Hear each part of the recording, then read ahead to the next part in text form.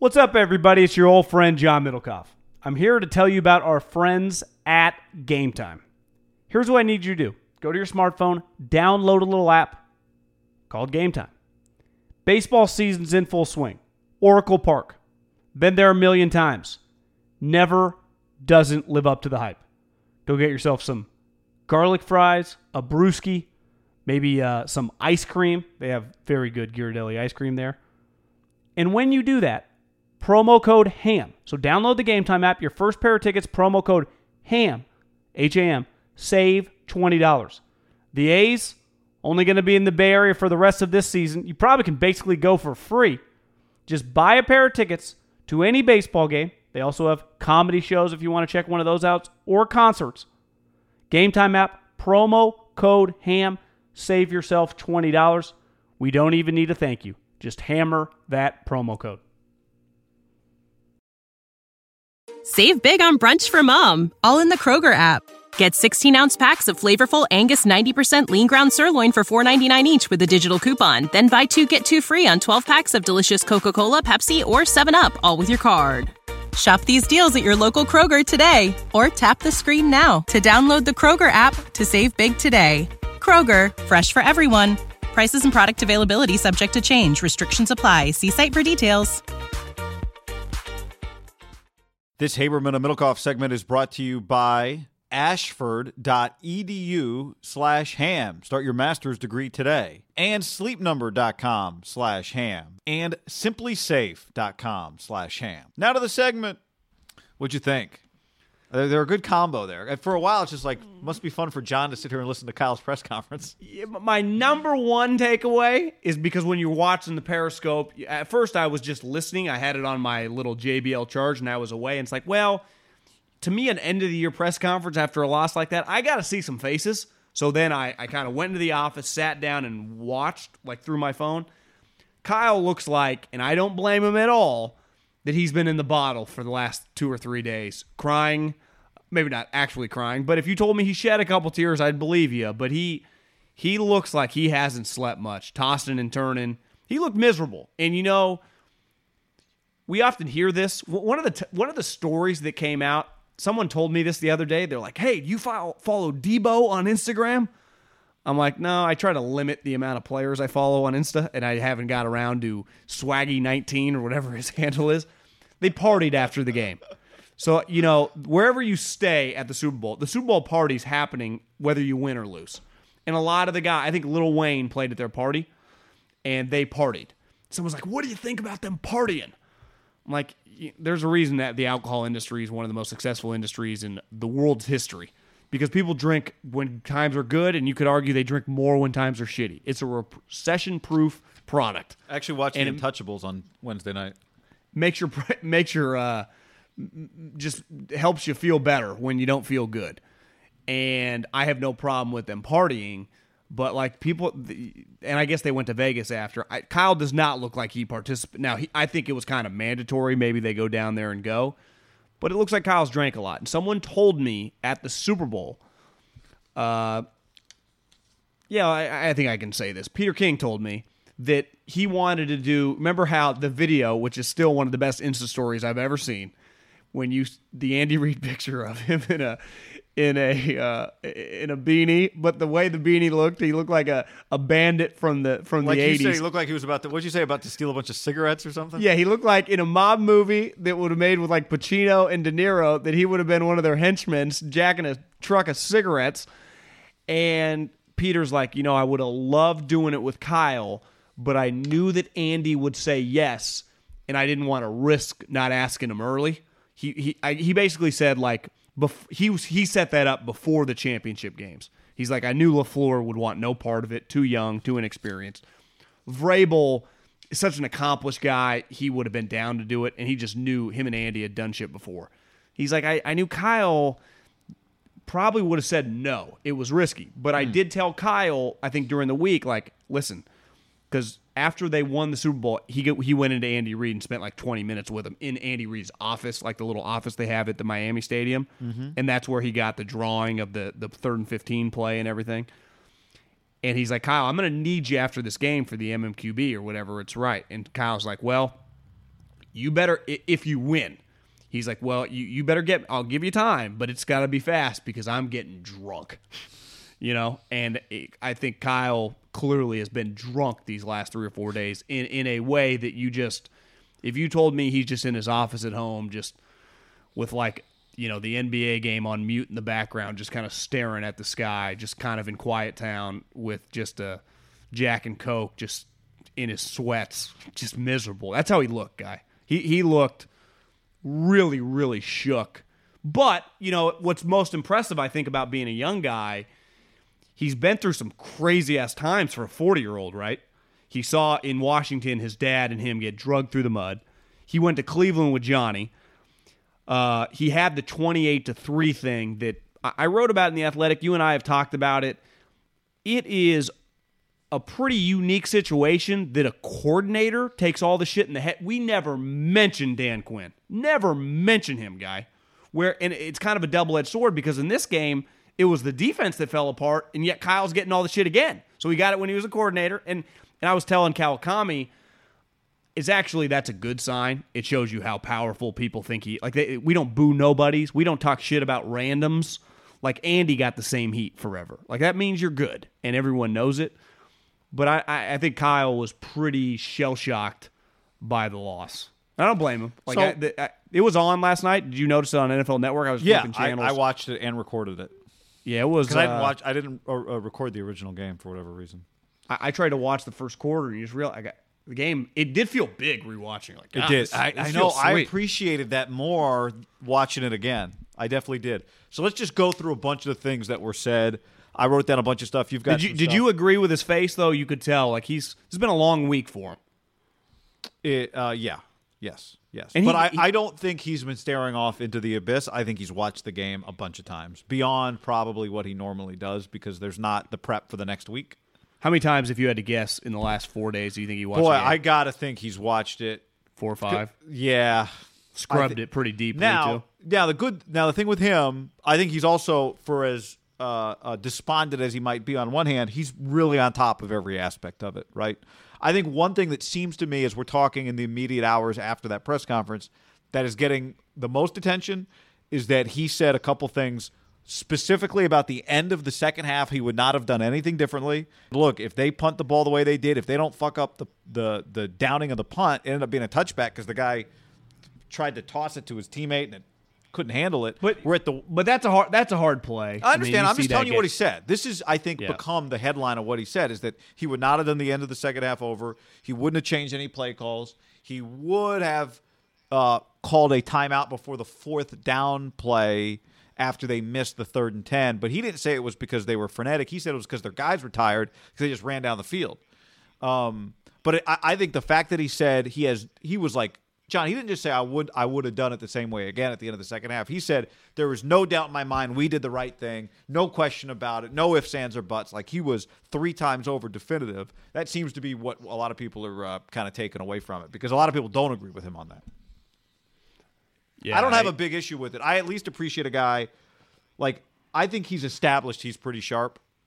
His defense of it is really logical. So you can disagree with it, but I do get the logic, because what did he repeat?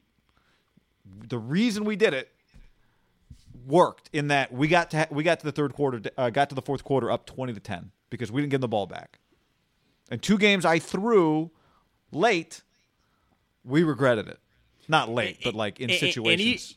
Even though the way he explained it, his logic was different than the logic you had on Sunday night for the timeout before the 4th down play, when they're down 4, and it felt like, that drive is the game. He at least is acknowledging, if I could go back, I would have called the timeout. Like, that was just a situation just to take a deep breath in a situation where everyone's kind of on edge. We just miss the equivalent of a Hail Mary, but it's not. It's just the deep go route where it's just, that takes a lot out of you, right? Just to run. You need Emmanuel Sanders. He's one of your best receivers. You're going to potentially, on a 4th and 10, you're going to potentially throw to him. He just ran 60 yards. I think he basically did the equivalent, as much as a coach is going to do, of saying, if I could do it over, I would have called timeout there. Yeah. Now, you could say hindsight, it ended up not mattering, but that wasn't the point, because I did look at it like that's the game, because even if you go, there's a minute 30 left, I think his problem, and I do understand the other side, you go 3 straight timeouts. Let's say they do kick it into the end zone. You're at the 20 with like $1:30 left. Now you got to score a touchdown. The field goal doesn't do anything for you, but that's still a lot of time, right? Even if you have no timeouts. 3 timeouts to me is a really big deal if you do turn the ball over on downs just because you can stop the clock. No doubt. But I think the counter is like, you've got the ball in your hands. You might at like not the 40 or 30 or whatever. You've converted 4th and 10. You can convert those things. The visual of Jimmy two-hand passing it is, if you're a diehard Niner fan, that is the hardest thing to watch to me in the game. Like, oh my God! And then it like hits a lineman. Yeah, it's one That's thing. as ugly of It's one thing to fail on 4th down, but to have the play not even happen. Yeah. Do you think he's being like? I think some of the feedback has been like, why is he being so stubborn about the end of the first half? Do you think he's being stubborn? How do you? Well, I that would be my first response if I didn't hear him explain. Well, we were up 20-10 going in the fourth quarter. Now, I ran into our friend and my doctor, Elliot Schwartz, this morning, and we talked about that a little bit this morning. And I said, the one problem that fucked the Niners is just big picture, however you were going to be there, being up 27-10, given the way the Chiefs were playing. Like, they were there to kind of be separated from, and the Niners couldn't really separate. Like, 20-10, as we've learned, that's not a big lead against this team. So if they would have been able to just get more points, which potentially on that drive might have led to more points, I get the flip side. Maybe it leads to the Chiefs getting the ball back because you go 3 and out really fast. But if you just, that extra field goal and you were 23-10, the pressure, to me, 10 does feel attainable when you got Mahomes. Now, you could argue 10 and 13 are the same because you got to score multiple. Well, I guess if you're 10, I mean, a field goal would have tied it, where a field goal doesn't tie it on your second drive, right? If you're down 10 and not 13, like you need 2 touchdowns. But I think that I might disagree a little bit there, just given how aggressive Andy had been early in the game, going 4 and 4th down. Like, they were just going to be swinging. Yeah, he did say if they'd picked up, 8 yards on that first run. I understand why he kind of not offended, but you think I'm being conservative when I run the ball. Like, we run the ball like most teams don't. So our runs are explosive plays. It just gets back to the confusing aspect of football. Like, it's just, you could break down that 3rd and 15 play all you want. I don't know the exact coverage rules of when I was texting with multiple people in the league, non-Chiefs people. Like, what are the rules, cover 3, passing people off? It changes for every team. It changes in situations because in certain situations, Mosley's supposed to take that guy and it gets handed off. It's that quote-unquote pattern matching. Texting with Coach Reed, he talked about something with the divide of it. Like, these are shit like, no, we don't understand. Yeah, that was a casual drop, Super Bowl champ head coach. Text me back. He was from from Q35. He's at Q39. He's in a pretty good place, guy. But I just think that, like, it's just a very confusing. I've done football for a living now for over a decade, and I don't know this shit. And I think it gets back to, I give Kyle credit for not stupid questions, but handling questions unlike a lot of coaches do, guy. Like, would Belichick have been? I mean, he would have been a dick. He wouldn't have acted like that. So I think there is an element of, like, it is kind of cool that he's just at least talkative about this stuff, whether you agree or disagree. Well, he lets you know what he's thinking. And then you can judge what he's thinking, whether you agree with it or not. But he does seem to communicate pretty clearly what he thought. Like, one thing I thought listening to him was, if he did not have kind of if the players didn't appreciate, and we know they do because we've heard it so much from them, his prowess as a play caller, then saying, no, I would not change a single play call, we just have to, the plays were there to be made, could be taken the wrong way by players, right? Like, if the players don't respect the coach and his play calling ability, you could piss some players off by saying, I wouldn't change a single call. The execution, basically, is what you're saying was what was the issue. And maybe I'd have a problem with it if I hadn't watched Kyle now for so long and didn't think he was an elite level coach. But that is what I think. So I watched the throw sail over Emmanuel Sanders' head. I agree with him. Now, I don't break down every play like he does, but or nearly know all the options. I think you could argue there was a couple 2nd and 5, 3rd and 5 or 2nd and 10 where you run the ball. But, I mean, and who knows, like you said to me, like maybe he would privately change some things. But I said that to you before we started the podcast. You thought differently, and the more I think he's been pretty consistent with being open about his thought process. Yeah. You know, what's he hiding? So is there a risk in saying, like, I wouldn't have changed anything? No. With your locker room? I think they like that. Remember when he's like, I would not have played for the tie, and all the players are like, fuck yeah. We don't play to tie. Now, they ended up coming a half-yard short of that being a big deal. Like that, if they would have tied that game, that Seattle game wouldn't have mattered. They could have rested everyone. Not like that ended up mattering anyway because they rolled through the NFC playoffs. I got no problem. My big thing in life, guy, be who you are. You know, what's Nagy's thing? Be you. Just be true to who. Be you. You like Belichick's just himself. Coach Reid's just himself. Like I think we now have 3 years of evidence. Like I know exactly what we're getting from Kyle. There's no fraudulent, just you try to say one thing to do another thing. Like we're about to get into baseball season. I think Kapler's the complete opposite. A complete just fake construction of what he thinks it's supposed to look like. I think Kyle, and that has to get with security of how good you are at your job and what the job entails. I think he's very secure with what he has to do. And his personality, being a younger guy, it's pretty just... He's just naturally a little more receptive to shit that older coaches aren't necessarily. So I got no issue with it at all. As someone who feels in my own way like I'm in this position, I did watch Kyle today and think that guy's in the zone right now. Like I'm not in the zone today, they lost, but he has complete confidence that comes from the hours of preparation, that comes from seeing it work, right, consistently. I think he has total confidence in what he sees, in that what he sees is what is happening. Like, you know, I saw Andy Reid talking about Mahomes. It's like the crazy thing, like we knew he was good. I saw the tape after Veach told me this is the greatest play I've ever seen. I was like, damn, this guy's good. He makes plays no one makes. So we go get him. We bring him in. But the thing you don't quite know is, like, is he going to make all those plays in the NFL? Like, does it all just translate? He's like, and then practice starts, and all the same no-look shit he was doing, he does. And then you put him in a game, and there's no in-between. Like, when you come to the sideline and say to the quarterback, what did you see? And then he tells you, you just go to the tape. And either he's right, or either he saw what was really there, or he's wrong. There's no in-between. He's like, and you go to the tape, and Patrick's always right. Like, his vision, his ability to process everything that's happening and correctly identify what it is, when you check the tape, he's great at it. Well, I think the more you recognize, if you're Patrick Mahomes, like what I think I saw is what was out there, the more confident you get. And I think Kyle's at a place where he is so confident in who he is. Obviously, their players are really good. Like, he knows what's going to work and what's not going to work. He just knows. And he's proven to be right a lot. Now, it doesn't always actually work, but you just reevaluate and go, was that the right play or the wrong play? Was that the right thing or the wrong thing?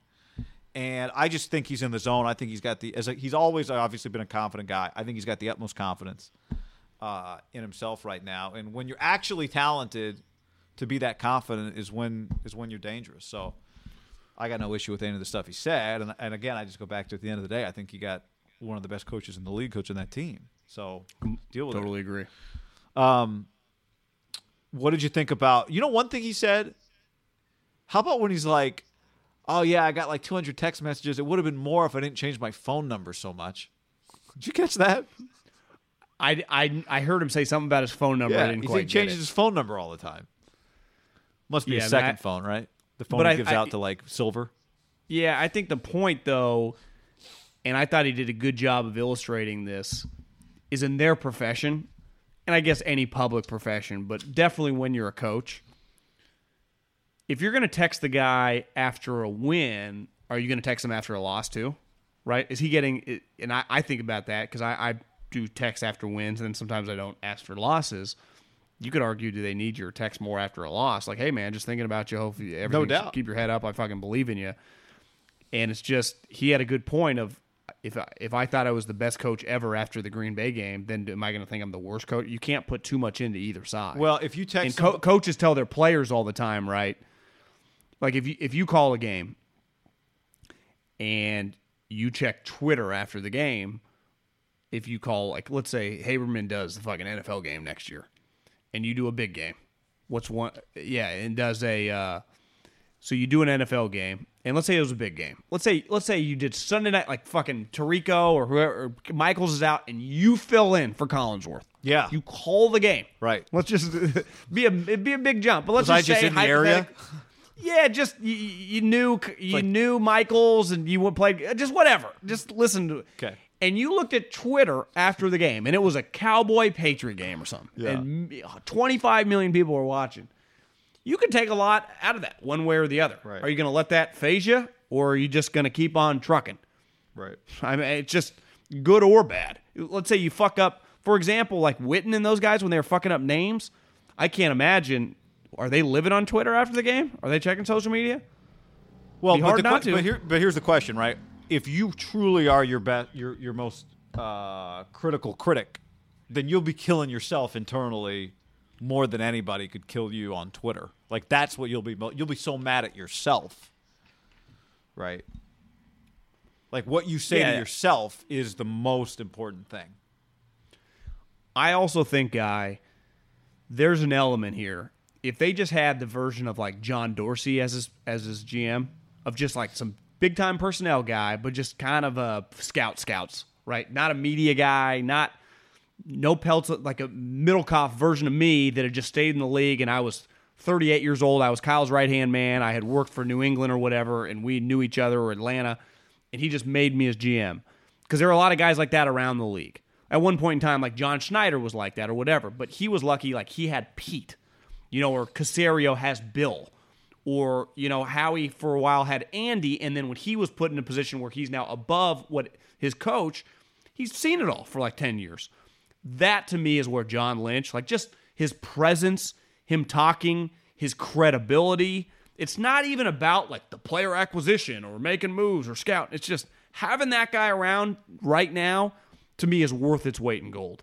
Just because he can just say, like, when he's around the players, I think there is something to that. I actually think he's a good positive influence on Kyle, where he can be like, fucking pull your head up, man. Like there's a player element to him for Kyle that I think he can bring him up. Because if Kyle was around just another Kyle, I think it could get really negative really fast. And you just see John is just not, that's not the way he's wired.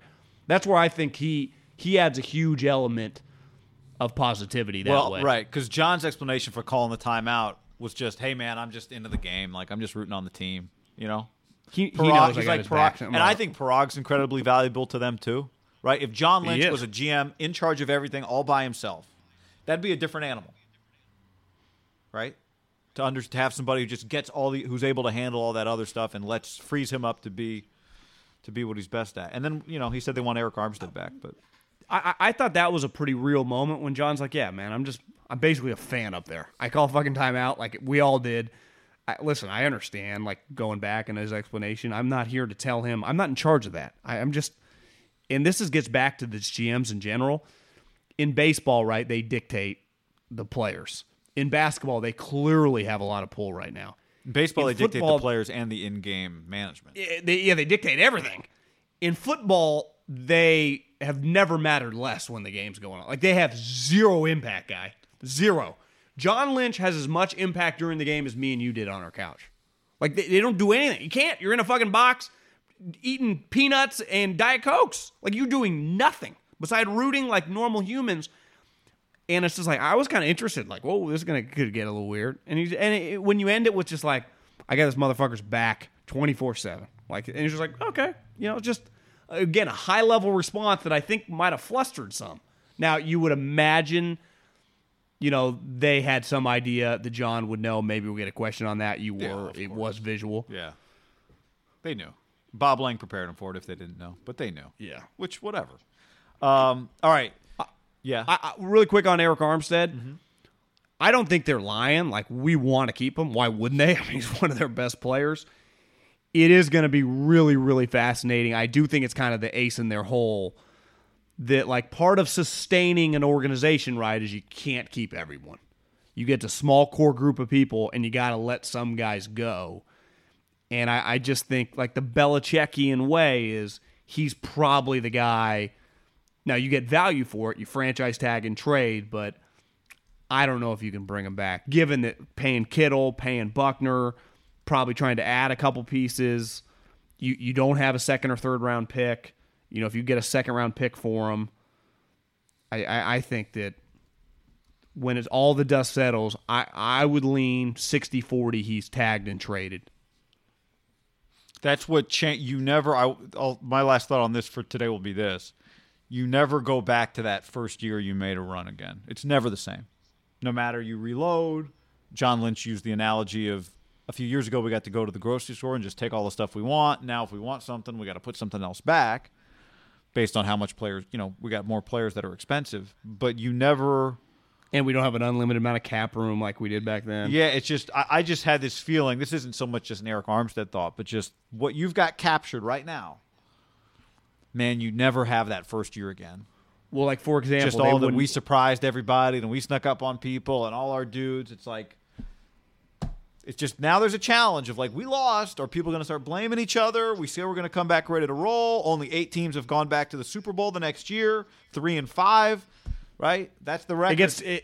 To me, it's now really, really hard. Can you go on a run for the next 5 years, make the playoffs for the next 5 years?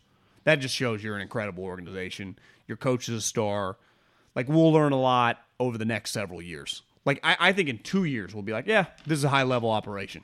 Yeah, even if they don't win a Super Bowl, guy, if you just go, they win the West and win a wild card the next 2 years in some order, right? And win a couple playoff games. You'd be like, well, they got a good thing going. Save big on brunch for mom, all in the Kroger app. Get 16-ounce packs of flavorful Angus 90% lean ground sirloin for $4.99 each with a digital coupon. Then buy 2, get 2 free on 12 packs of delicious Coca-Cola, Pepsi, or 7-Up, all with your card. Shop these deals at your local Kroger today, or tap the screen now to download the Kroger app to save big today. Kroger, fresh for everyone. Prices and product availability subject to change. Restrictions apply. See site for details.